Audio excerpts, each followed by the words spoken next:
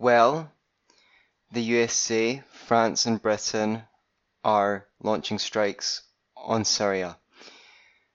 The so-called very liberal Justin Trudeau, the President of Canada, has gone on Twitter and announced his support of the bombing.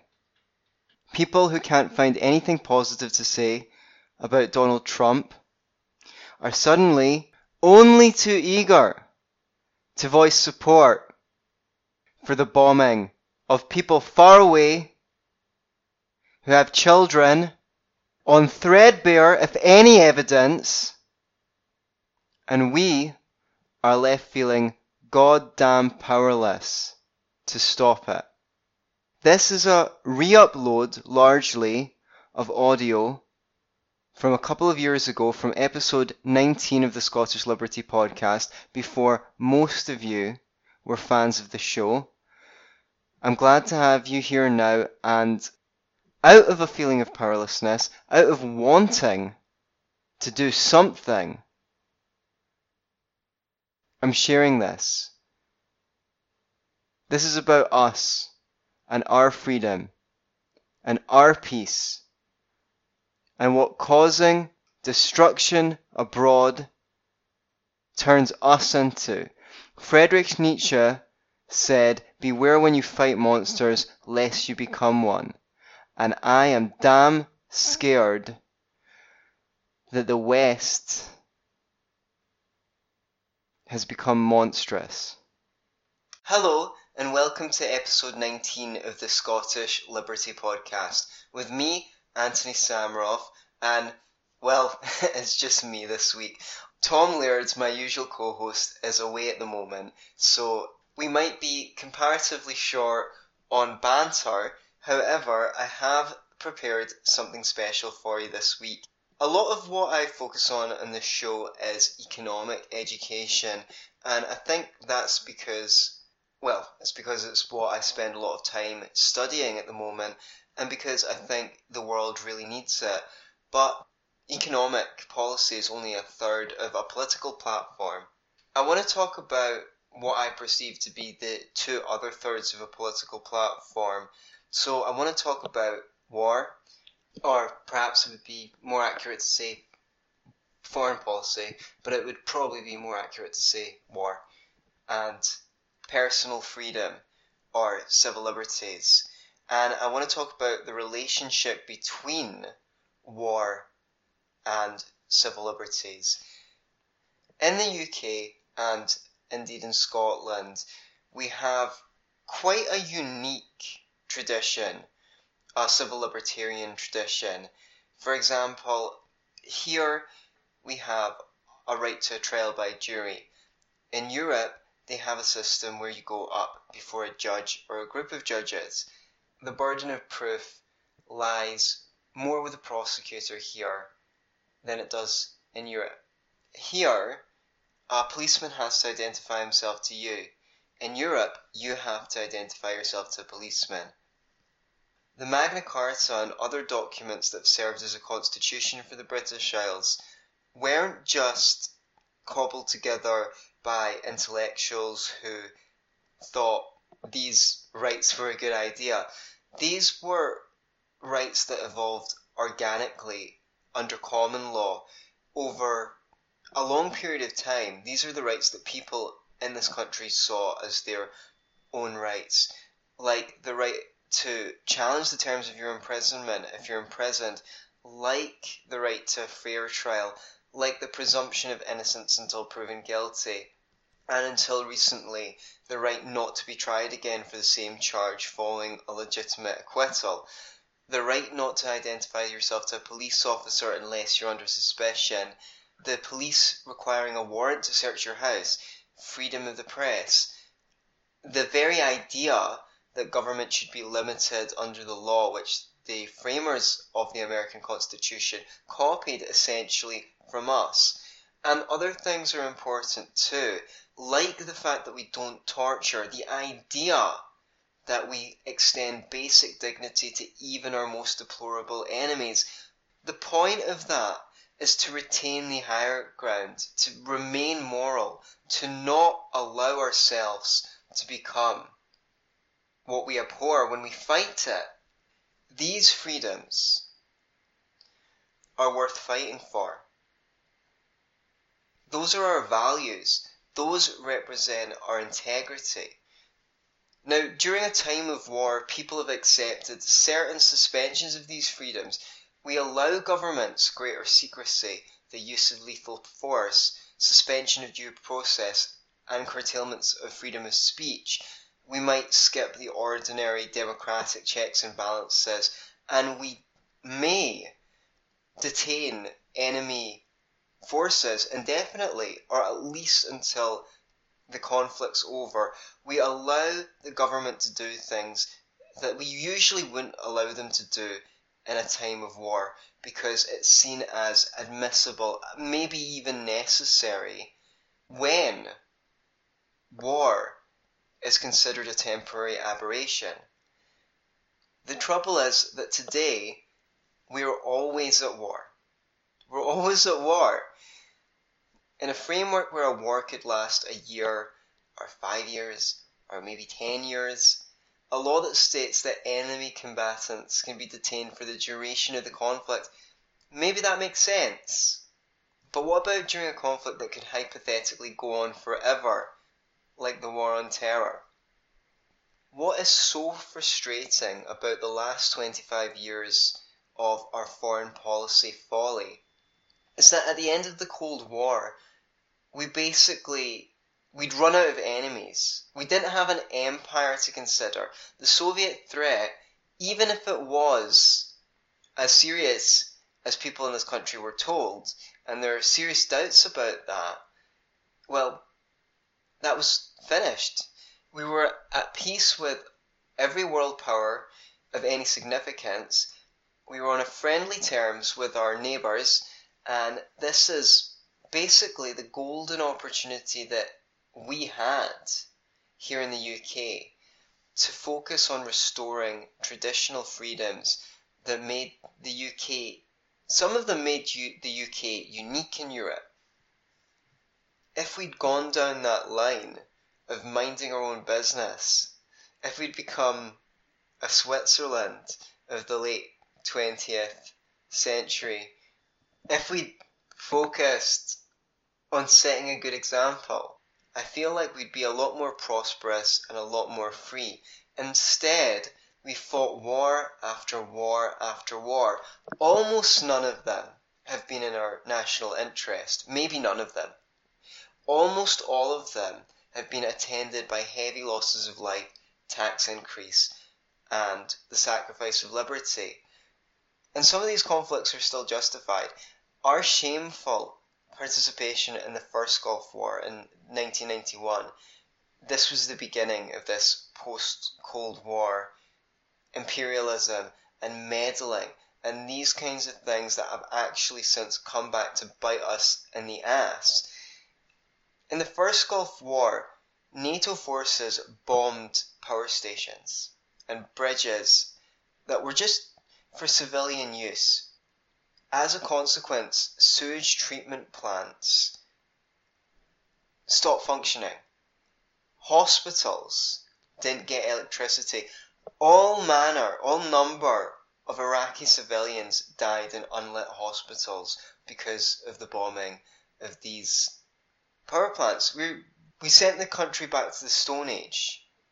100,000 Iraqi soldiers died. And we're told, okay, this was in response to Iraq invading Kuwait. Well, diplomatic options weren't really exhausted when NATO started bombing Iraq. In fact, the US ambassador, April Glaspie, you can Google this, gave the green light to Saddam Hussein to invade Kuwait. She said, we have no opinion on your Arab conflicts, such as your dispute with Kuwait. She said that directly to Saddam Hussein a matter of days before the first Gulf War began. A false testimony was given before the Congression on Human Rights Caucus on October the 10th, 1990, by a 15-year-old girl who pretended that after the Iraqi invasion of Kuwait, she'd witnessed Iraqi soldiers take babies out of incubators in Kuwaiti hospitals, take the incubators, and leave the babies to die. It turned out that the woman giving the testimony was the daughter of the Kuwaiti ambassador to the United States. The whole thing was basically staged. She'd been coached to give that testimony. This is the lengths that they went to create war propaganda to get us in to Iraq. And at that time, you didn't have YouTube, you didn't have Wikipedia, you couldn't look things up. So if something like that came on the television and someone said, well, that's just war propaganda, no one would have any way of proving or disproving that. The NATO bombing of Kosovo from 98 to 99 is often held up as the gold standard by people who believe in an interventionist foreign policy as proof of the potential efficacy of war for humanitarian purposes under the responsibility to protect. We were in, we were out, we stopped a genocide. But that's largely based on propaganda and fiction. People were told that anything between 100,000 and 500,000 Albanians were killed by Serbians, that Clinton and Blair were going into Serbia, into Kosovo, to prevent a genocide.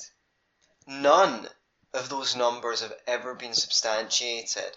I've heard estimates of maybe somewhere between 3,500 and a little over 10,000 people killed in a conflict, but most of them were Serbians. Most of them weren't Albanians. The Kosovo Liberation Army, who were the people that NATO went in to side with during their intervention in Serbia, they wanted independence from Serbia. They had links to Albanian organised crime and to radical Islamic groups, and they had actually conducted a number of repeated assaults on Serbians and Albanian civilians in the course of what was basically a civil war. What was happening there wasn't some unilateral action where the Serbian forces were oppressing the Albanian. There was a civil war going on. That's not how it was represented in the media. In fact, the majority of the horrible things that happened only happened after NATO started bombing in Serbia. After the bombings, then Serbians began expelling Albanians. But then after NATO went in, they sat and watched as the Albanians in Kosovo started attacking Serbian communities. They burnt down churches, they killed civilians, and then they drove the Serbs out of Kosovo, along with Croatians and Jews. And this was reported a little bit in the media, but it was more along the lines of, oh well, ain't payback a bitch? This is obviously what those Serbs deserve just for happening to live in Kosovo. Today, any Serbs that remain in Kosovo need to stay in armed, protected compounds because it's not safe for them just to be citizens in that country. What was interesting about this period in history, and very forgotten, is that very anti-war, formerly anti-war, members of the Labour Party here in Britain, like Claire Short, Robin Cook, George Robertson, John Prescott, they roared on this invasion of Kosovo. They had been against the First Gulf War and they were cheering on this war. It's easy to have principles when you're in opposition, and that lended legitimacy to the war. But more importantly, when Tony Blair went to Kosovo and was surrounded by Albanians who were delighted that NATO intervened on their behalf.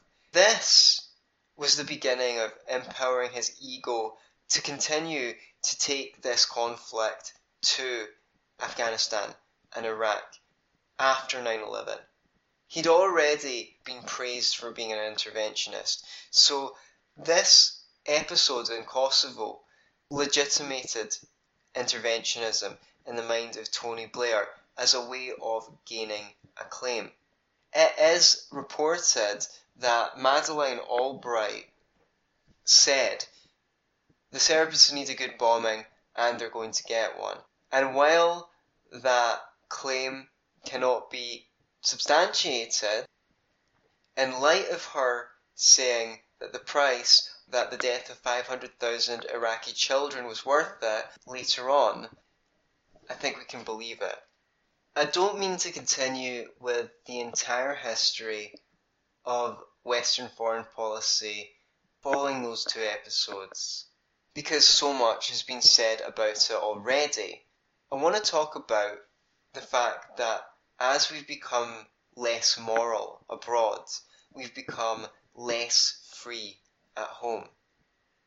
In 1984, George Orwell explained that the purpose of war is the destruction of human labour, without which a hierarchical society cannot continue to exist. He portrayed the war as not meaning to be won. Despite the spirited declarations of our leaders, the war was meant to be fought forever, to the end of helping the government oppress its own people. For my entire lifetime, probably your entire lifetime, we've seen an endless parade of wars that were declared with an indefinite lifespan, that could go on forever. The Cold War, the Israel-Palestine conflict, the War on Terror. And that's not even to mention pseudo-wars like the War on Poverty, the War on Drugs.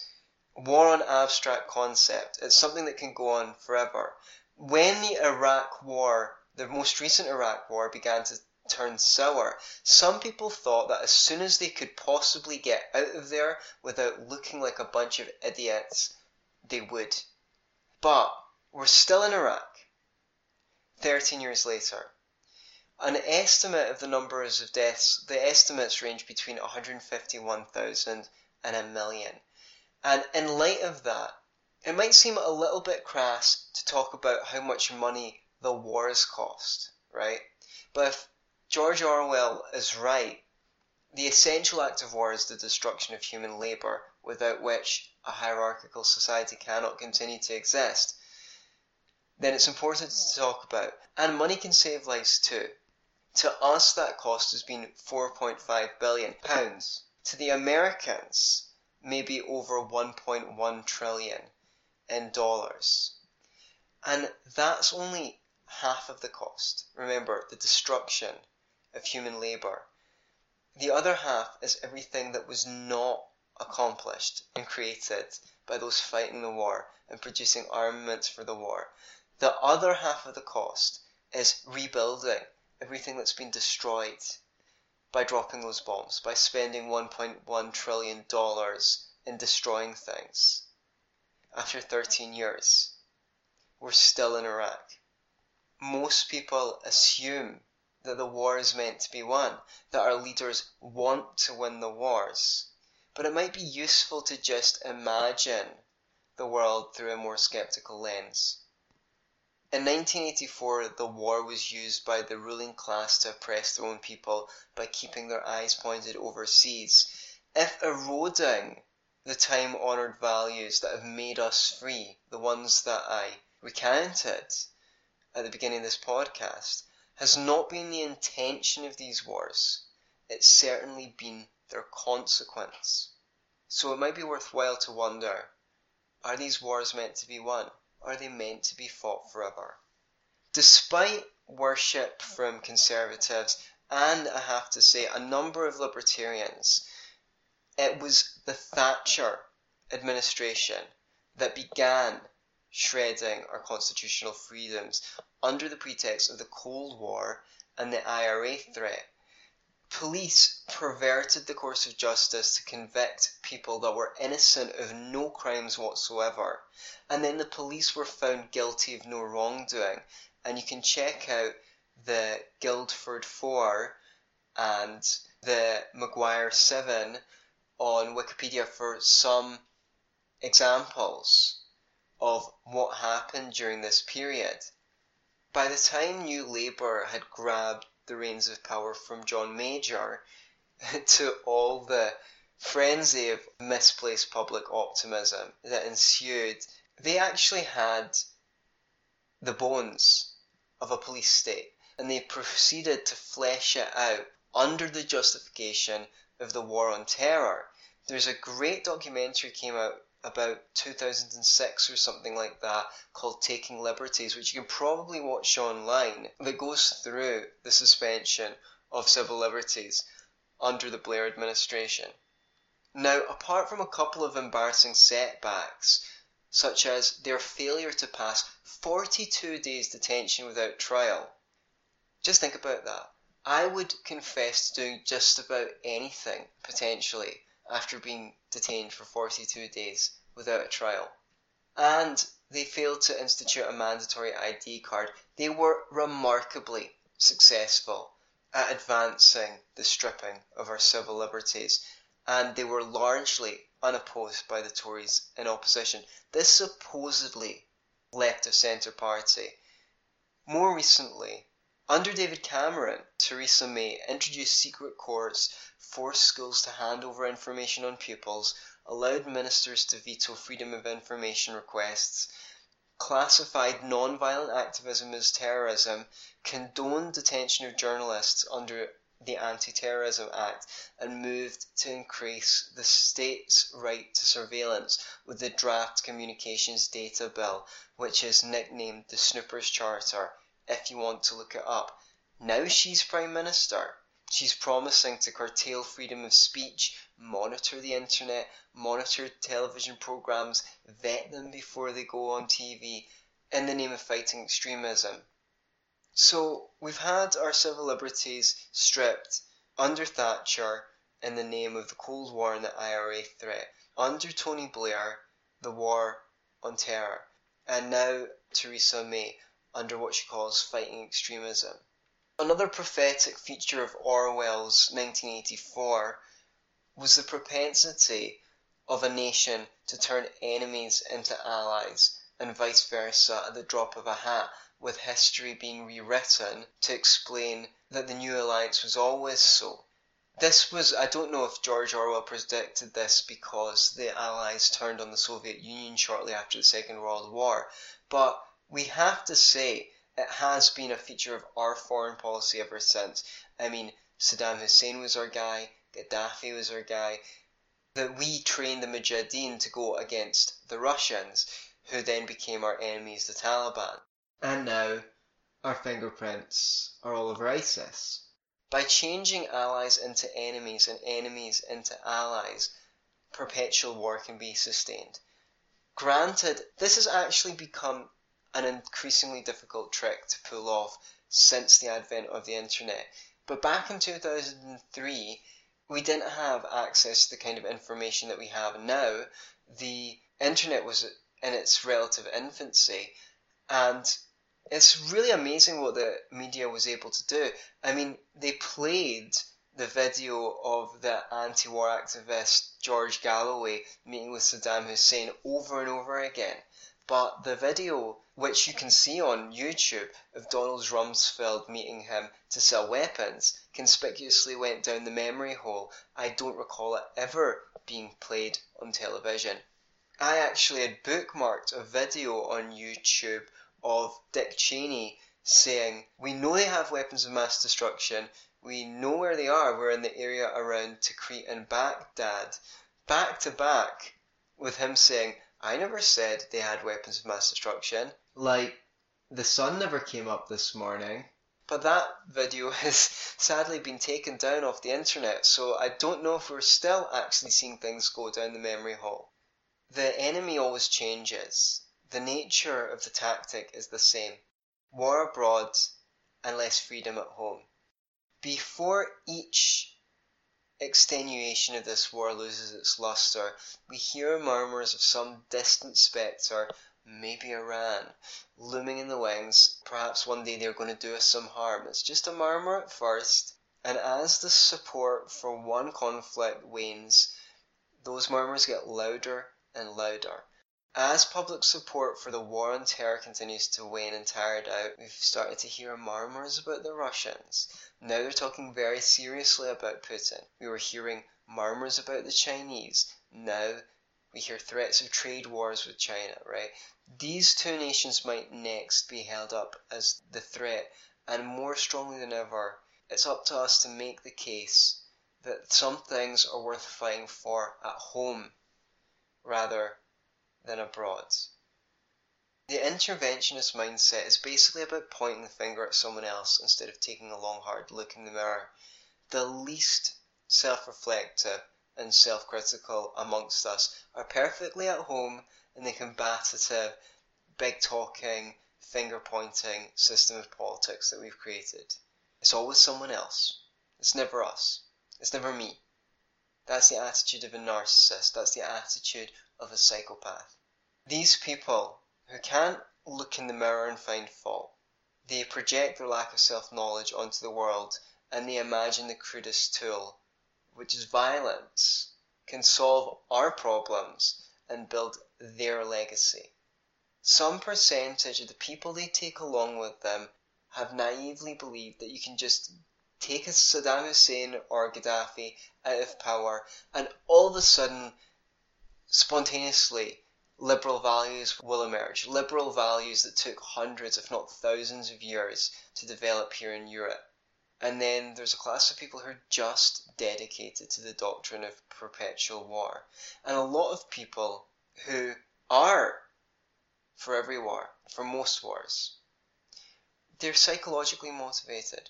They feel under threat. They feel unsafe. And then they look around to try and find a justification for the feeling that they already have. Oh, I feel under threat, so we must go to war abroad to remove that feeling inside. But then when that war has been fought, the feeling doesn't go away, so another war is needed. And then there's just the psychopathic individuals, the Halliburtons of the world and so forth, that actually stand to benefit from either the war or the erosion of civil liberties. We're supposed to be fighting for freedom. Always remember that. I'm not a Christian, but I love that quote from the Bible. What shall it profit a man if he gains the whole world but loses his own soul? If war is going to be fought, first and foremost, our leaders need to define exactly what we're going to war for, what success would look like, so we know when we've been successful, when those aims should be met by. In other words, what the time limit on the war is, who's responsible for meeting those aims, and what the consequences will be to themselves if those aims aren't met. No one should survive a blunder like Iraq or a quagmire like Afghanistan. We can change the world, there's no question about it, but how we change the world is a product of what we become. You might have met that rare individual who loves what they do, and they love what they do so thoroughly that they just inspire other people around themselves to attain their own potential. And then you might have a friend or a relative who is constantly creating conflict and alienates people by constantly preaching what they don't practice. There was a time when all eyes were on America. Foreigners copied their dress and fashion sense, their music and their TV stars. As America has become less free and its imperialist history and crimes have been brought under scrutiny by the internet and the alternative media, its reputation has been tarnished. The liberal tradition is a product of our nation. It's the British tradition. It's the tradition of the Scottish Enlightenment.